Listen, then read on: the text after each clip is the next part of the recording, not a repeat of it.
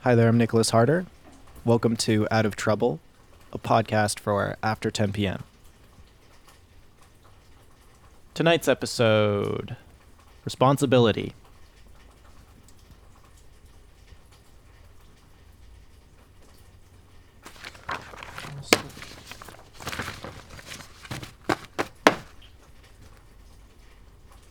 What's possible?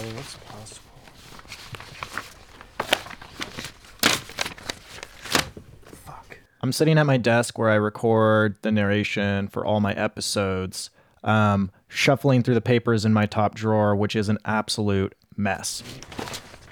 Insurance money.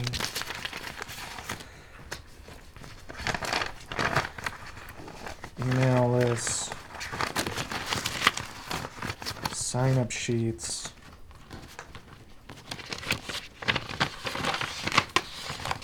Checkout forms. A single letter from my grandma.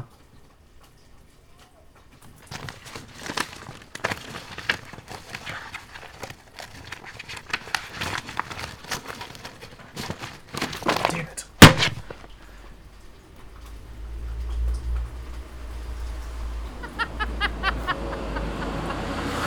What? It's true. All right. So, the pipe above her apartment burst and filled her walls with piss water and collapsed a portion of her ceiling. Oh, good God. Yep. So these huge bubbles formed on her wall and then popped themselves, and it was all sewage piss water. God, how horrible. And it happened on a Friday, and there was a weekend where they had 2 inches of sewage water in their apartment. Well, surely they moved out. Yeah. But I'm in New York. I'm walking to Alexander Hamilton's grave with my mom. What street are we on? 6th Avenue? Yeah, and we're just going to keep going to the water. This should turn into Trinity, and then we'll slip into the church courtyard to see where Alexander Hamilton's buried. Cool. All right, okay, this is perplexing. The houseboat was cool. We were living in this residential neighborhood. It's just everything was floating. And on a really nice day, all the kids started jumping off the houseboats, you know, Yeah. and making noise, and it's sunny. Oh, that's glorious. And we had a deck on the top of our houseboat. Yeah. Man, I just got what provisions I had, which were hardly any, some coffee and tea and biscuits or something, and went up there and took my book and said, I am not freaking going anywhere. All right, so I'm walking the streets of New York City with my mom, right? And as we're walking and talking, this guy passing by sort of gestures at us and says something in what might have been English. And all that... I What? have no idea. I'll listen back to that later in slow motion and still have no idea what that guy's saying. You'll do what? I'll listen back to that later in slow motion and still have no idea what that How are guy's you saying. going to listen back to that? Because I'm recording. What? Yeah, duh.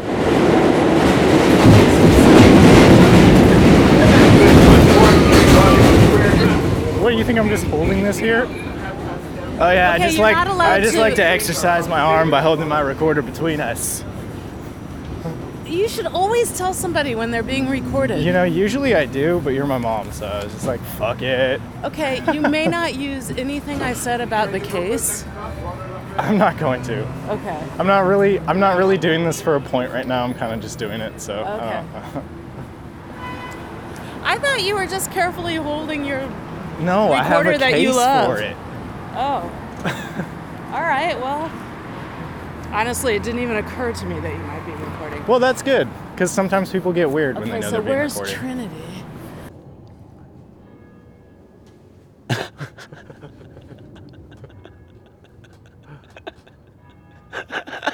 Are you living at the church bells?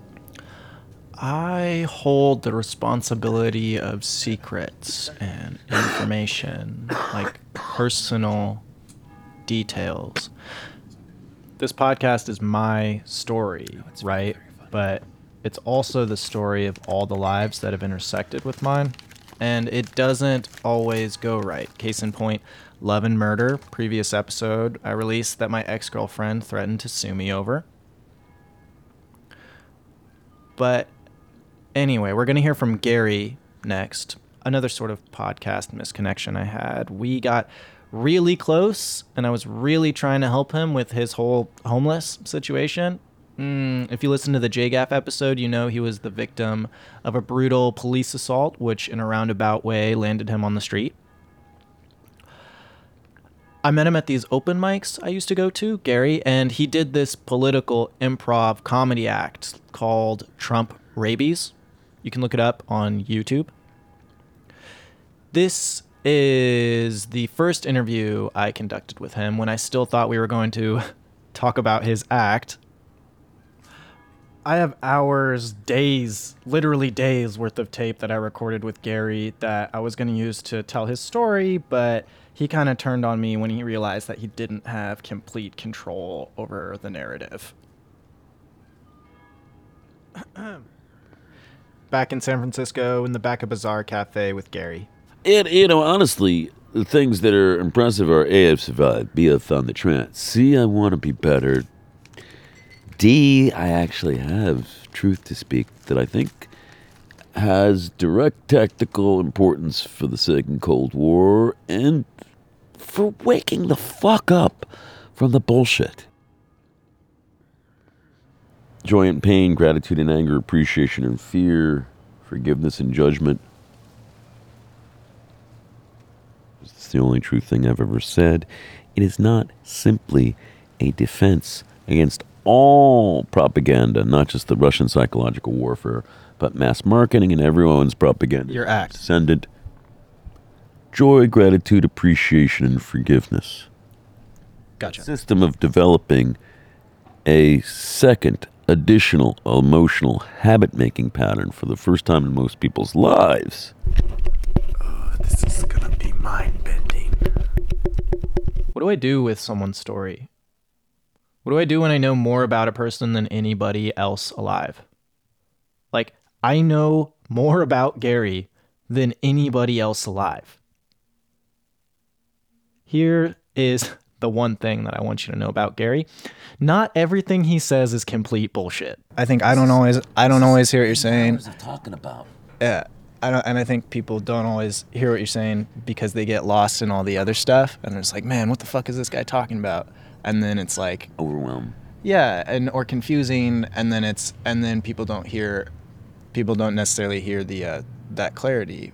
I think once, as you appeared to concede earlier today, you accept that we are in a second Cold War with Russia. It is tremendously irrational to the point of toxic denial, psychotic denial, to think anything I say might not be true. To think that anything I say is certainly not true is just really mentally ill. Turn that shit down. Put it out here. I'm worried that the whole gripping it tightly thing, I'm like, can you hear my heartbeat? Let's listen. I'm gripping my recorder so hard you can hear my pulse.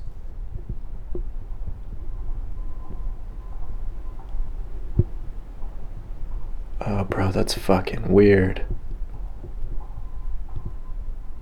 The most defining things in my life were sentences I said while I was dosed with I don't know how much acid without my prior knowledge or consent, and being recorded without my knowledge or consent, I'm certain now.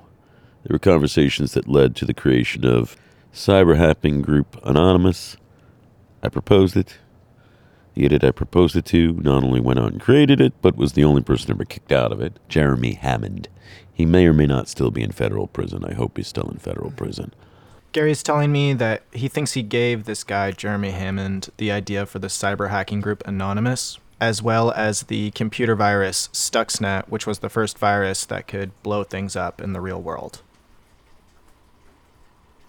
So it strikes me that You feel like you have to atone. You say I feel like I have to atone. I don't feel like there's any way I can atone. Okay, fair. I got I don't hurt. feel like You I don't can. feel like there's any way that you have to. I feel you can't like atone. the But you thing feel that responsible. I will always be best at. I mean, the best I am at anything has always been destroying things. Gary, you're not responsible for these things. I opened my fucking mouth. And by the way, anonymous for sure. Yes. But I'm pretty certain Stuxnet too, because it's like what I fucking described, which he insisted could not work. And Obama made work against the Iranians by 2011. But I mean, there's no way to atone. There's no way to make up. The only thing I can do is try to be a better person today. And hope I can be better than this tomorrow. I mean, probably going to always be best at destroying things or figuring out how to destroy things than I will be at anything else. Because those are arguably the most brilliant things I've ever done. Anyway. Notes afterward. We had all our stuff out on the table, both our computers, grinder, papers, tobacco, weed in a little tea tin. He's got his couple jackets laid out, duffel bag that he took out of Buddy's car, and his suitcase, friggin' spread. He's wearing glasses now, which is different. He can see for the first time since May, which is amazing.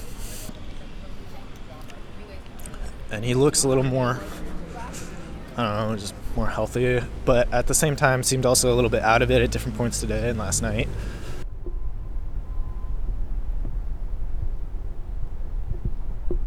I mean, that's the sterility of a life of a wasteland that I kind of experience. You say atone. How do I turn my desert into a garden? How do I populate a ghost landscape with real people who want to be there and like being there and like me? I can't answer that shit. This is gonna be mind-bending.